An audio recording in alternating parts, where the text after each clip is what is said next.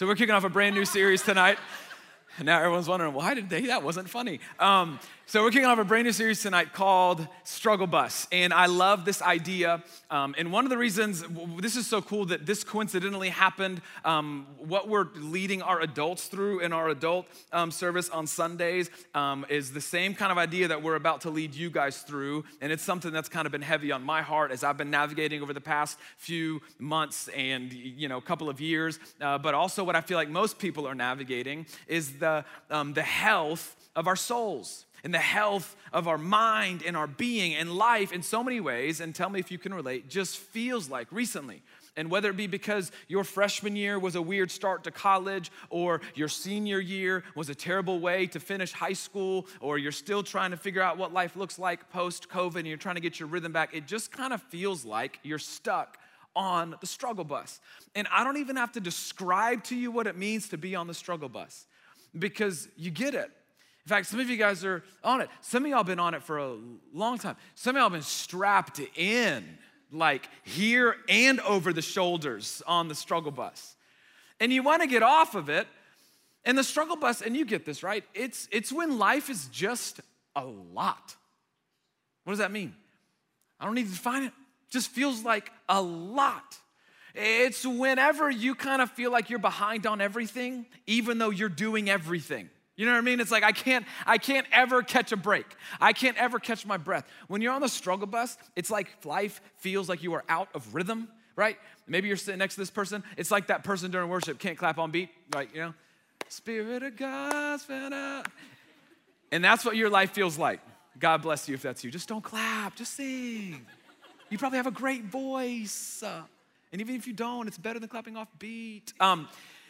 But it's like being on the struggle bus, your life feels like that person that just can't clap on beat.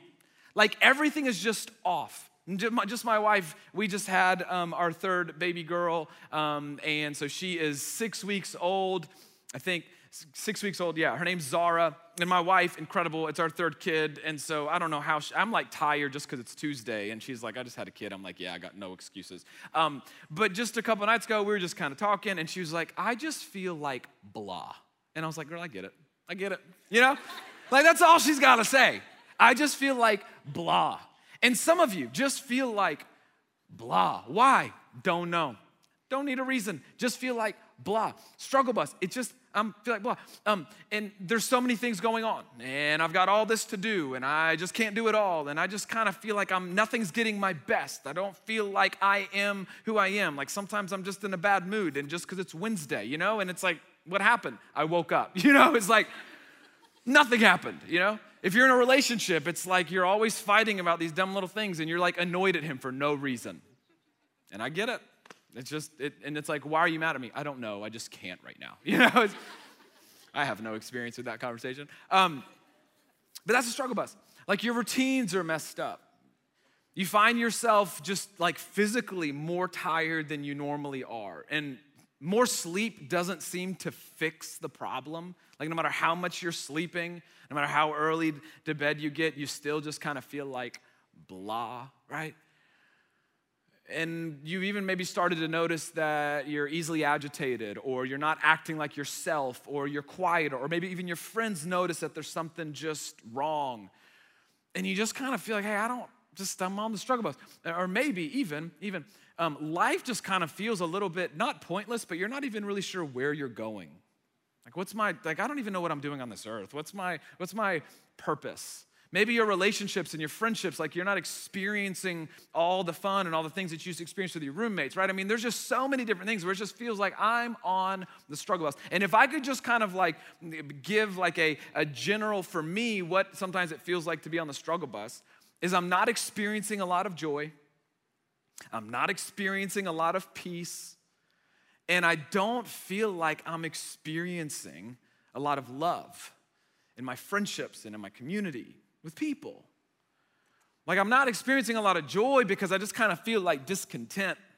I'm not experiencing a lot of joy because I don't like where I am. I don't like what my life looks like. I don't like how school is going. I'm not experiencing a lot of peace because I might be stressed about something or I'm anxious about something. I'm not getting a lot of sleep. I feel unsettled. I don't feel like life is going the way that I want it to go. I'm not feeling a lot of peace. I'm always thinking about kind of what's next. And not experiencing a lot of love. Like, I don't feel like I'm able to love people the way that I normally would. I'm not acting as myself. I'm a little bit more agitated. I'm a little bit more frustrated. I'm always in a hurry. I don't have much time. For me, it just feels like when I'm on the struggle bus, there's not a lot of love, there's not a lot of joy, and there's not a lot of peace. And you're on the struggle bus long enough, and that starts to take a toll on you. It starts to take a toll on your mind. It starts to take a toll on your body. It starts to take a toll even on your will. It's like every day being on the struggle bus, it just kind of chips away a little bit at you. And ultimately what it starts to do, it starts to take a toll on your soul, on like your innermost being. And your soul just starts to get depleted.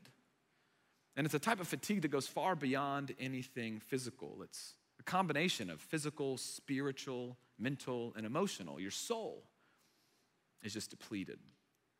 And so what we're going to do over the course of this series, just for the next couple of weeks, is talk about a couple of things that sabotage and kill the best of us, that sabotage our souls. And what we want to do is give you some practical handles on how to experience the life that Jesus wants you to experience. Joy, peace, and one of love. And tonight I want to talk about one particular enemy of the soul. It is very, very subtle, but it will surely wreak havoc in your heart and in your life. There was this, don't ask me how I found it because I couldn't tell you, but I came across this torture technique from the Middle Ages. I don't know how I came across this. Don't ask me how, but it's pretty jacked up. So it's this torture technique. What they would do is they would take the prisoner or the unlucky human being, and they would tie a rope to each of their limbs. And then they would tie each of those 4 ropes to a different horse. And I'll leave the rest to your imagination. Here's what's fascinating, though. Again, I don't know. I didn't Google torture. I don't know how I found it, okay? Here's what's so fascinating, though. You ready? The French, particularly. Any French people in the house? Really? Okay. You speak French. Oh, my gosh. Hang on. Are you from France? Oh, okay. Cool. I was like, oh, man. Okay. Your mom is. Okay, close enough. This is fantastic. So you're French. Straight up. Okay, you sounded French. That was ba. Okay. This torture technique, ironically, was preferred by the French. So y'all, oh, great. I'm kidding. No, it's okay. Middle Ages, a long time ago. Don't be sorry. It's all good. But here's what's fascinating. What caught my attention was what the French called this torture technique, and they called it distraction. Death by distraction. Being pulled in a number of different directions with an inability to keep it all together. And in a less gruesome way, but in as much of a personally detrimental way to you and to me, I believe that death by distraction is a danger for all of us. Being pulled in a number of different directions with an inability to keep it all together. Being pulled in a number of different directions that keeps you and I strapped on the struggle bus because we can never catch our breath. Now, I think definitions are important. So for the sake of this conversation, here's how I'm defining a distraction, okay? A distraction, that which pulls our attention away from what matters most.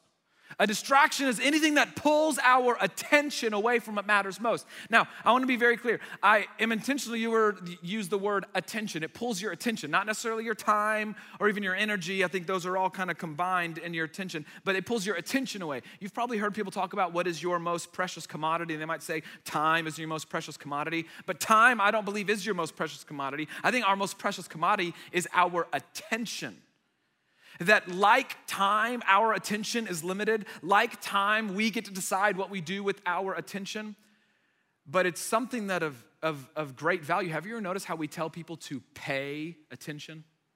Because it's something of value. And here's why I believe attention is a more precious commodity than even our time. Even though to some degree they are linked. They're both limited and we decide what to do with them. But I think our attention is most valuable because of what it leads to. A poet named Mary Oliver, she said this about attention. Attention is the beginning of devotion. Attention is the beginning of devotion. That where you are directing and giving your attention is ultimately what you are devoted to. And what you are devoted to, in other words, what you value most, what you prioritize most. The reason why that matters is because what you are devoted to will ultimately determine who you become. So you go back far enough, who you are becoming. Are you becoming a person who experiences, are you becoming a person of love, a person of joy, and a person of peace? What that comes back to is what is getting your attention. Are you a person that is consistently on the struggle bus, where your soul feels depleted, where you always feel tired, where you never feel like you're able to do what you are trying to do? Well, my question is, where is your attention going? I think a worthwhile question is for us to answer that question. Have you ever audited or examined your attention? What is getting your attention? And maybe a better way to ask the question is this. What are you distracted from that you should be devoted to? What are you distracted from that you actually should be devoted to? What are you distracted from that actually might lead you to being a person of love, peace, and joy? What are you distracted from that might actually lead you off of the struggle bus? What are you distracted from that you should be devoted to? What are you distracted from that should matter most? Because here's what is true, that there is a world, and you know this, vying for your attention day in and day out. There are so many things that want your attention, right? I mean, we're distracted in a number of different ways. Like for one, and this is simple, you get this, we're distracted by the busyness of life. Like all the going and the going and the going, all the school, all the homework, all the studying. Some of you guys, and it's really impressive, you're balancing working and going to school, working long hours, working late, and then you've got to come home and study. You're doing both, but we're just busy. You've got relationships to manage. You've got friendships to manage. And I don't mean manage and manipulate. I mean like, hey, there's certain relationships that need your time, and you want to hang out with this friend and this friend and this friend and this boyfriend. He's so needy and he's always wants your time. And right, and there's just a lot of relationships that we're trying to manage. And for some of you, you're still living at home. And for you, so you've got your friends, and your parents are like, oh my gosh, you're still home. And you're like, oh my gosh, yes, but I'm in college, leave me alone, right? But there's like, so you're trying to manage that tension. You're trying to manage that relationship. There's just the busyness of life, the going and the going and the doing and the doing. Here's a quote by Corrie ten Boom said this, if the devil can't make you sin, he'll make you busy, because either way, your soul will shrivel. That sin and busyness, and I don't mean just like the normal, I mean like extreme busyness, like we just don't ever stop busyness, has the same effect on our soul as sin. It disconnects us from people. It disconnects us from our most important relationships. It even disconnects us from our faith and from God because we're too busy for things. And it even begins to disconnect us from our souls. Have you ever, watch this, you ever been like, your day has been so crazy, and then you finally sit down on the couch in your apartment, or you lay down on your bed, and it's like the first time you feel like you're actually like living? Like it's like you were going at, like when you have to stop to catch your breath? It's like when we go to such a degree, it's like we're moving faster than our soul, and it's like we're on autopilot. We don't even think about what is going on today. We're just going. And then it's like you sit down, and it's like, whoa, I feel like my soul just caught up to me. This connects us from what it means to be human. We're distracted by the busyness of life. We're also distracted by technology and entertainment, okay? And I'm not about to tell you that your cell phone is evil, okay? I just got the new iPhone 13 Pro, thing is sick. But we're distracted by technology and entertainment, like we just are. Apps and social media, come on. It is crazy. Like I swear, time moves faster when you're scrolling on TikTok or Instagram, or whatever you're scrolling through. It's like you get going, and the next thing you know, like, oh my gosh, it's been 3 hours. But then what do? You just keep going. You just keep going, And it's kind of like, okay, last one. But what if the next one's better? Oh, I don't want to end on that one. That was stupid. And, it's like, you just keep going, right? It's crazy. Apps is constantly vying for our attention. Apps sending us notifications left and right, constantly vying for our attention. Out of control group texts vying for our attention. And isn't it so interesting? Like when you hear your phone, and it's probably not on loud, man, if you live with your phone on loud, come on. But you know, you hear like the, you know, like your phone vibrates. And even if you're not trying to pay attention to your phone and you hear it, even if you don't go pick it up, where's your attention? On your phone. And even if you're like, no, I'm not gonna go get it, you're thinking, who was that? It's 8:30, could be mom, but that's a little late. You know, it's like you're in a conversation. This happens with me and my kids, if I'm being honest. I'm gonna talk about this a little bit later, but man, like your attention immediately gone. Netflix or Hulu, whatever you're watching, y'all, Netflix literally asks you, are you still watching? Translation, hey bruh, we've been here for a minute, everything okay? And then you're like, yeah. You know, it's like, dumb question. Yes, I'm still watching. Thank you for checking in.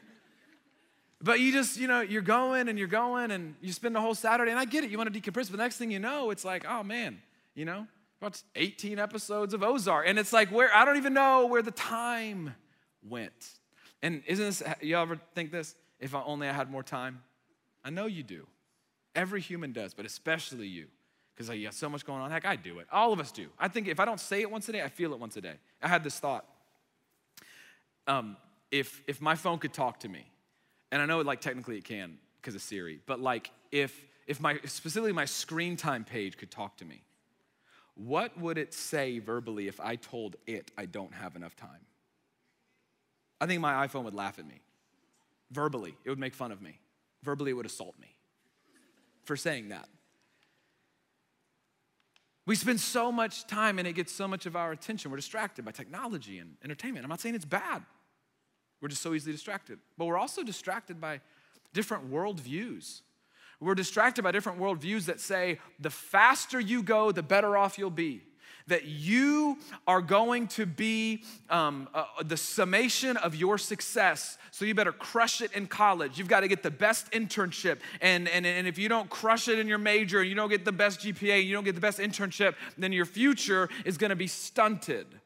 That we fall for this worldview that eventually the most important thing about me will be how much I earn. Come on, I still remember. You're in a major, and one of the first things you're thinking, I wonder what the average starting salary is for the people in this industry. You know? But what that does is it distracts us from the things that are most important. And you know what we ultimately become distracted from as well, distracted by the business, by the technology and entertainment, and by these different worldviews. Maybe the thing that kills us the most is we end up being distracted from the present moment that we are in. So this is fascinating. In 2010, there were these two Harvard psychologists that did a study. And what they found was, his name was Matthew Killingsworth and Daniel Gilbert. And what they found was that for the average human, okay, so that's me and you. I'm super average, maybe below average. But for the average human, we spend 47% of our waking hours thinking about something other than the moment that we are in. So half the time we are awake, we're not even present in the moment or in the conversation or in whatever it is that we are in. And this is what they wrote in their study. You ready? The ability to think about what is not happening is a cognitive achievement that comes at an emotional cost. It's like an incredible thing that we can do that. It's cognitive achievement. We are wired differently, like humans are built different, okay? But it comes at an emotional cost. And you know this. If you've ever seen a counselor or therapist, they would tell you this. My counselor, Andy Ward, shout out, would tell you this.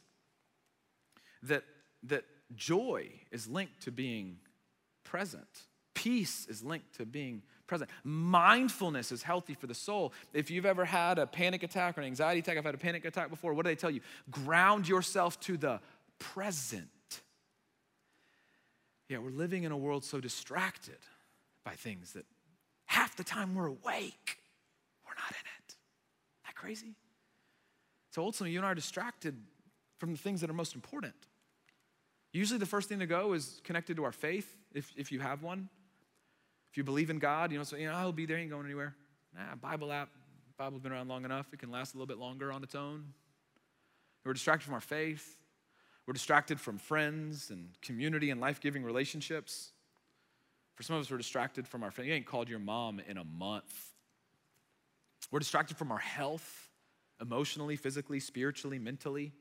And we're putting our health secondary because we're so distracted. And here's what a distracted life leads to. A distracted life leads to disordered priorities. Things get out of whack. A distracted life keeps us from the beauty of the present.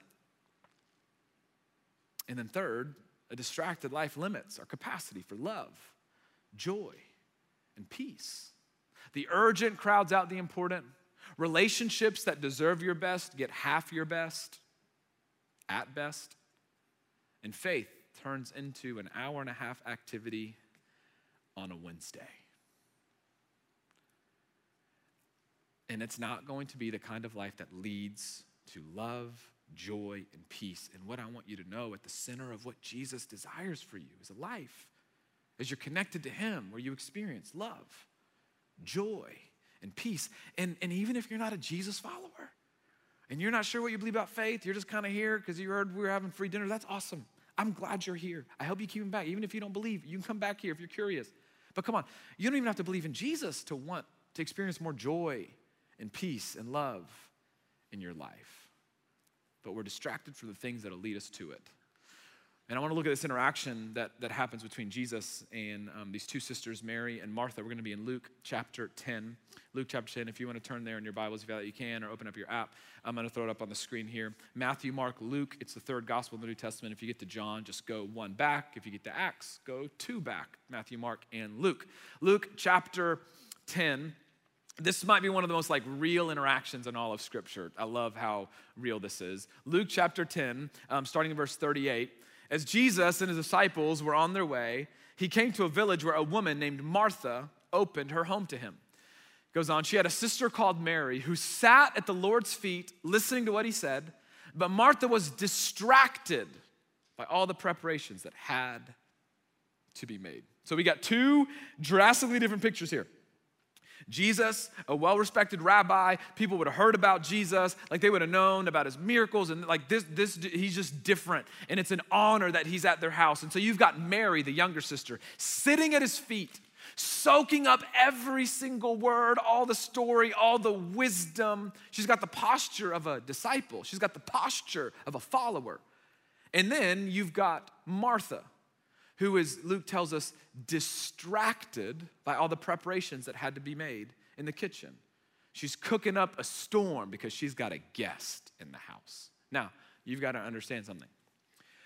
Culturally, what is happening here is exactly what would have been expected. And I get this so much because my family's from Israel, so I understand Middle Eastern culture. I don't need a scholar to tell me what's happening in this particular story because I get it.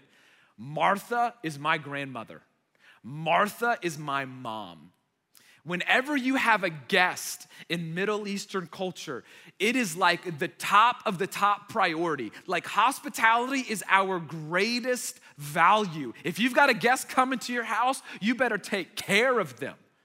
If you were to come to my parents' house for dinner, my mom would ask you if you were hungry before she asked you what your name was. Because she wants to make sure you're okay. She wants to make sure you're fed.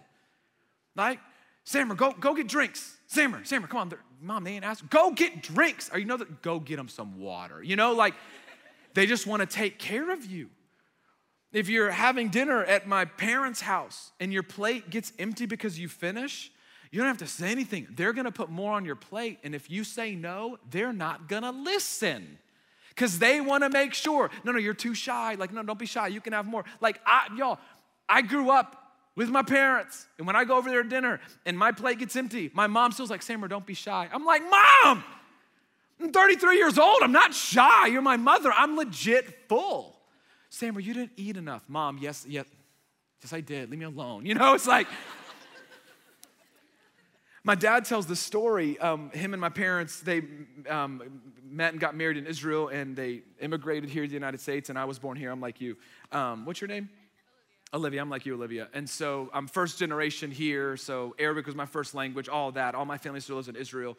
And so my dad tells a story whenever my mom, when they first moved back here, they went to had dinner at one of my dad's American friend's house, and they're having hamburgers that night.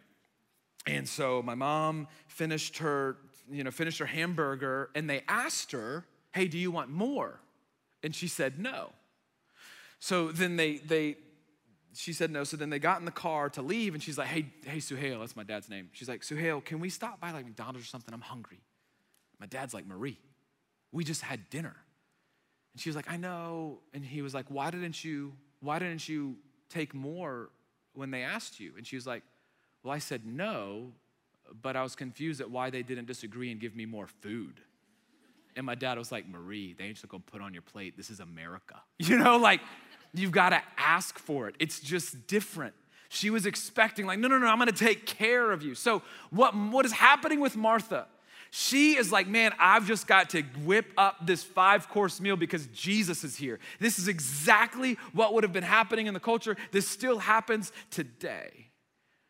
So culturally, it would have been appropriate. Culturally, it would have been expected. But then something starts to happen. Martha, whipping up the meal, whipping up that hummus, you know what I'm saying, that Greek salad. And I don't call it hummus, it's hummus, okay? That's how I say it in my Arabic language. And she starts to get a little frustrated with Mary. You ever been there? You're whipping up something, and she's like, oh, Mary's not helping me, Oh, funny joke, Mary, Oh my gosh, that's so good. This pot roast ain't gonna cook itself, Mary, She's just getting so frustrated, and the hummus is disappearing. You know what I'm saying? Like, she's getting really frustrated that she's doing all the work, and they're having a good old time, and so she does what any well-respected adult would have done in the first century.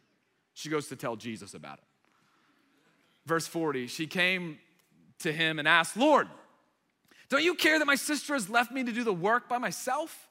Tell her to help me. And Martha asks the question in a way where she is anticipating a positive response. She's expecting Jesus to say, oh my gosh, you're so right. Yeah, I'm so sorry. We got caught up. I told this crazy story. I healed this guy. Sorry, let me go get Mary. No big deal, Martha. I'm so sorry. My bad. No, Jesus looks at Martha and says what I think one of the most profound things in all of the New Testament. He looks at her and he says, Martha, Martha. He says her name twice. It's an emotional appeal. You can tell, you can sense it. He's just trying to calm her down. Martha, Martha. You're worried and upset about many things, but few things are needed, or indeed only one. And then Jesus says, Mary has chosen what is better, and it will not be taken away from her. This is so real. I love how real this story is. Jesus looks at her and he's like, hey, you're worried and upset about many things. Now, when I read this, I interpret it very literally. I think what Jesus was saying was, hey, you don't need to whip up a 5-course meal. You're worried about many things, only a few dishes. Indeed, honestly, only one would have been enough so that you could have spent time with us. And he looks at her and he says, don't be upset with Mary. Don't be mad at her. She chose what is better. Now, Luke, he uses that word. He says Martha's distracted. It's the only time in all of the New Testament that particular word is used. So it's very intentional. And what Luke is trying to describe is Martha's outward agitation was a sign of something going on the inside. But Jesus, he doesn't say, notice, he doesn't say that Mary chose right and Martha chose wrong. He uses a comparative. He says Martha chose better. This is what I call the distraction dilemma. Even a good thing can distract you from a better thing. How many of you know you can have a good thing, but then have a better thing? Chips and salsa. It's a good thing. Chips, salsa, queso, and guac. Yeah, Frank, easy. It's better. You can have a good thing, but then have a better thing. And a good thing can distract you from a better thing.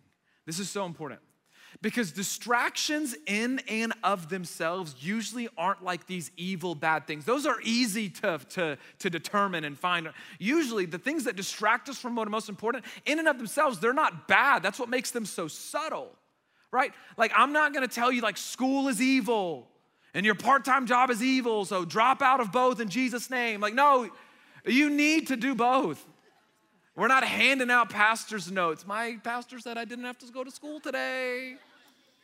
No, please don't. That would be foolish, really stupid. You know, like work and school isn't evil. You know what I mean? Yeah, it is. Okay, fine. Maybe there's exceptions to this rule. That's funny. If y'all don't hear her, she said, yeah, it is. Cell phones.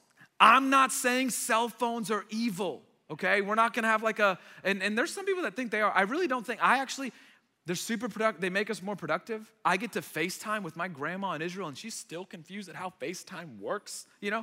I get to capture incredible moments with my kids, and one of the things me and Harper get to do before we go to bed is she loves to look at pictures. So you know how her phone makes memories? So we get to watch memories when she was a baby, and she asks questions about this. It's really, really sweet, right? Cell phones in and of themselves aren't evil. We're not gonna have like a burn your cell phone in the parking lot party after this, okay? That's not what's happening here. And you're just gonna be busy. Like, you have to be a little bit busy, you know? Oh, pastor said don't be busy, so I'm not gonna do anything today. You know, like, no, you've got to do life. You're gonna be busy. But here's the brilliance of Jesus, is he didn't say that Mary chose right and Martha chose wrong. No. Jesus was making a point not about right or wrong. He was making a point, and this is so important, about proper priorities. He was making a point about priorities, that distractions, most of the things that distract us from what's most important aren't in and of themselves evil, but they become a distraction when they begin to pull our attention away from what matters most. And the more our attention gets pulled away from what matters most, it starts to affect the health of our soul. And the longer we get pulled away from what matters most, we will surely, quickly, find ourselves a seat on the struggle bus. Jesus is making a point about priorities. And I don't think Jesus' only point was the most important thing in your life is to spend time with me. I do think that's really important. I'm gonna get to that in a second. But I think Jesus was using this as a specific example to make a broader point, which is, you wanna keep distractions from stealing your attention away from what matters most? Make sure you have the proper priorities. Because you know what priorities are about? Priorities aren't about right or wrong. Priorities are about what's better and best.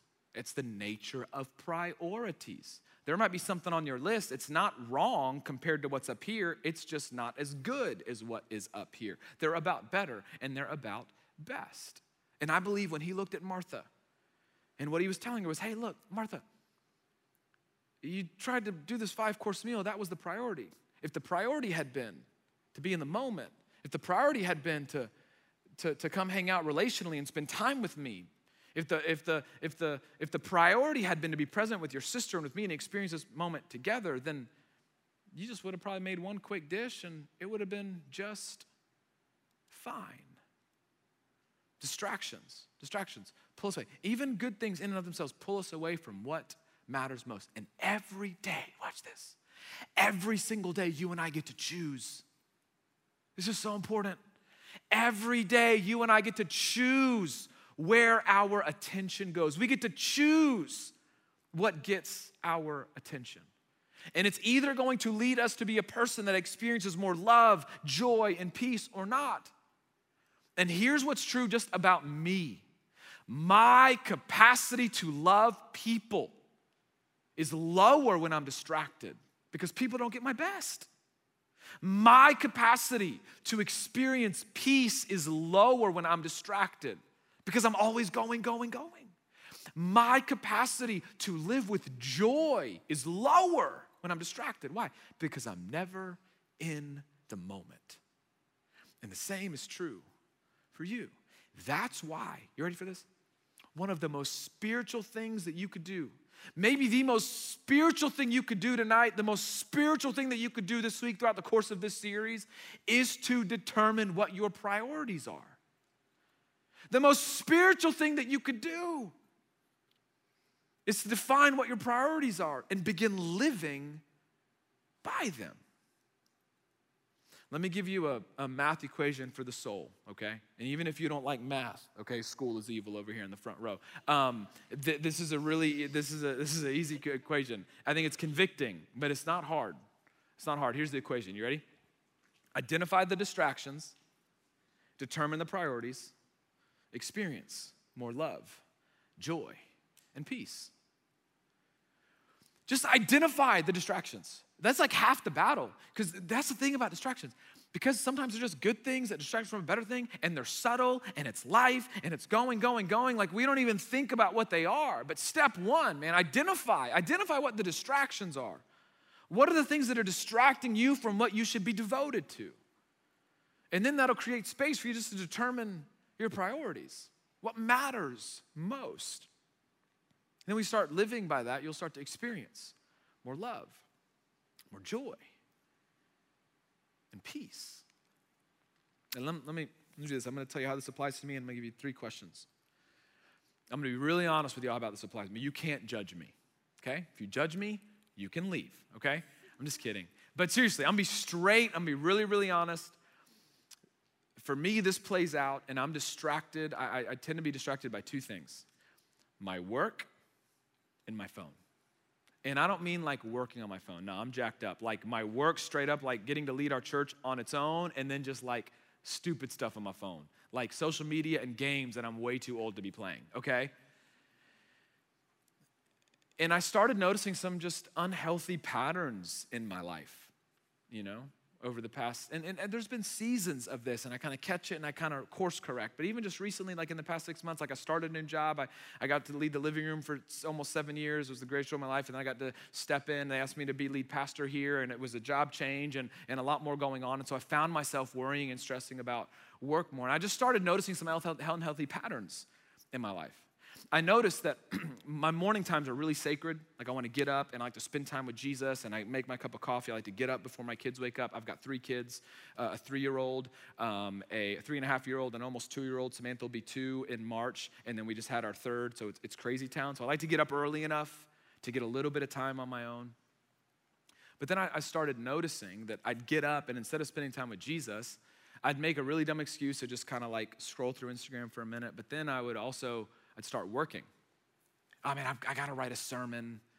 I've got to catch up on my email, and I would just kind of start working at 5:30 in the morning.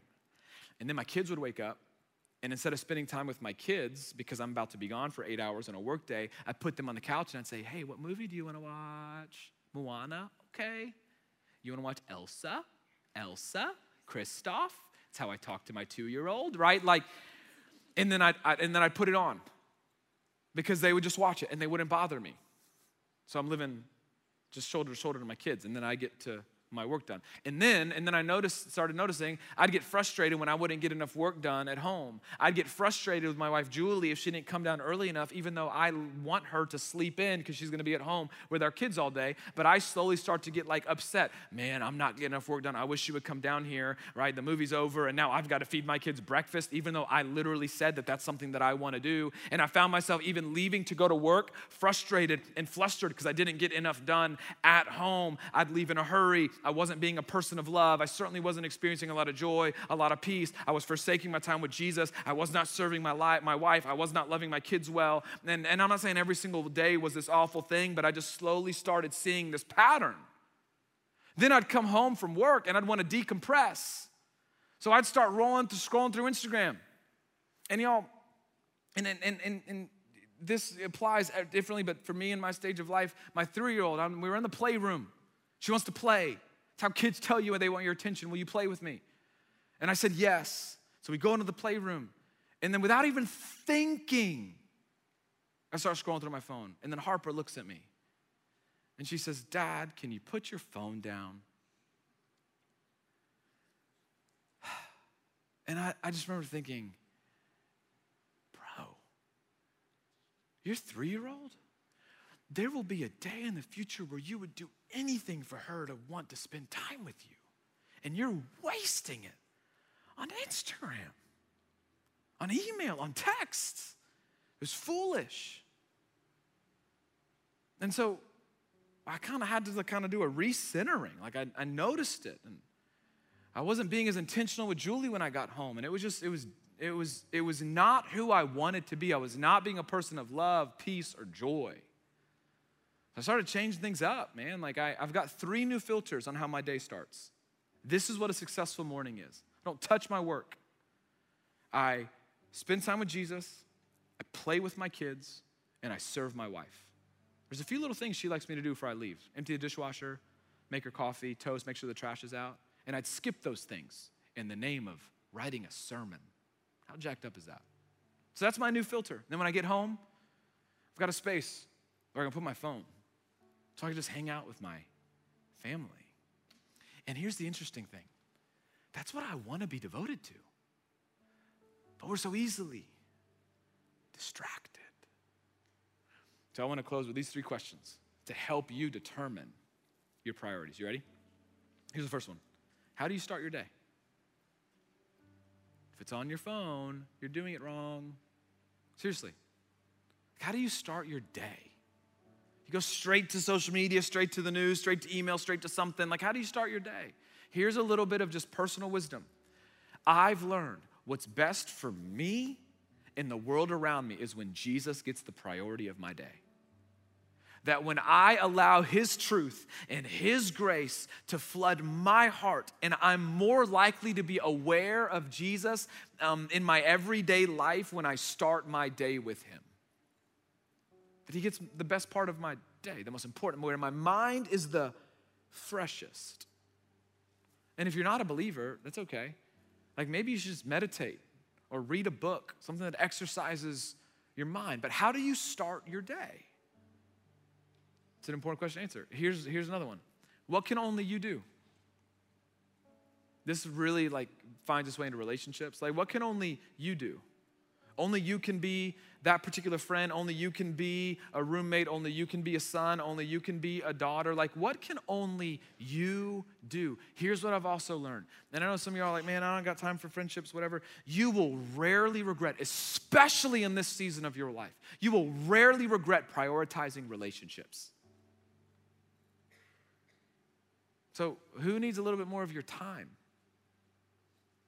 Who needs a little bit more of your attention?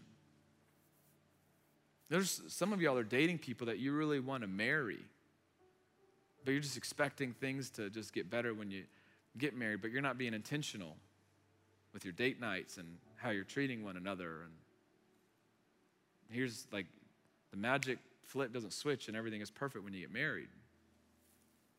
And then here's the third one. You ready? Where can you just choose better?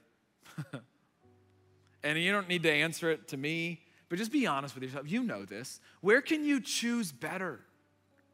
Where can you choose better? You can be honest with yourself. If you're really brave, ask somebody that's close to you. Ask one of your best friends. Ask someone that you do life with. And don't get defensive. Just take it in. What boundaries do you need to set? There's an author named Annie Lamott who said that no is a complete sentence. Some of y'all need to start using that complete sentence more. Where can you choose better? And then start to choose better. So, I'm going to go with where we started. What are you distracted from that you should be devoted to? What's getting your attention, but something else should be getting your attention? That which matters most. When the things that matter most get your attention, it's pretty incredible. A lot of the other things kind of start to fall in place. And what you'll start to find is a little less time spent on the struggle bus. In fact, for some of you, you're probably 1 or 2 stops away from getting off just by applying some of this to your life. Because peace, joy, and love is available. It awaits you. In fact, it's the very thing that Jesus wants for you. Let me pray. Heavenly Father, we're so grateful for you. So grateful that you love us. We're so grateful that you're with us. And I pray, Father, that you would allow us to do the hard work of figuring this out. Allow us the clarity to see what are distractions in our life. Allow us the clarity to Move beyond the things that are holding us back from that which matters most. And I pray that as we do, you would meet us where we are. That as we would build our lives on the things that matter most, you'd see us through. Meet us there. We love you. It's in Jesus' name that we pray. Amen.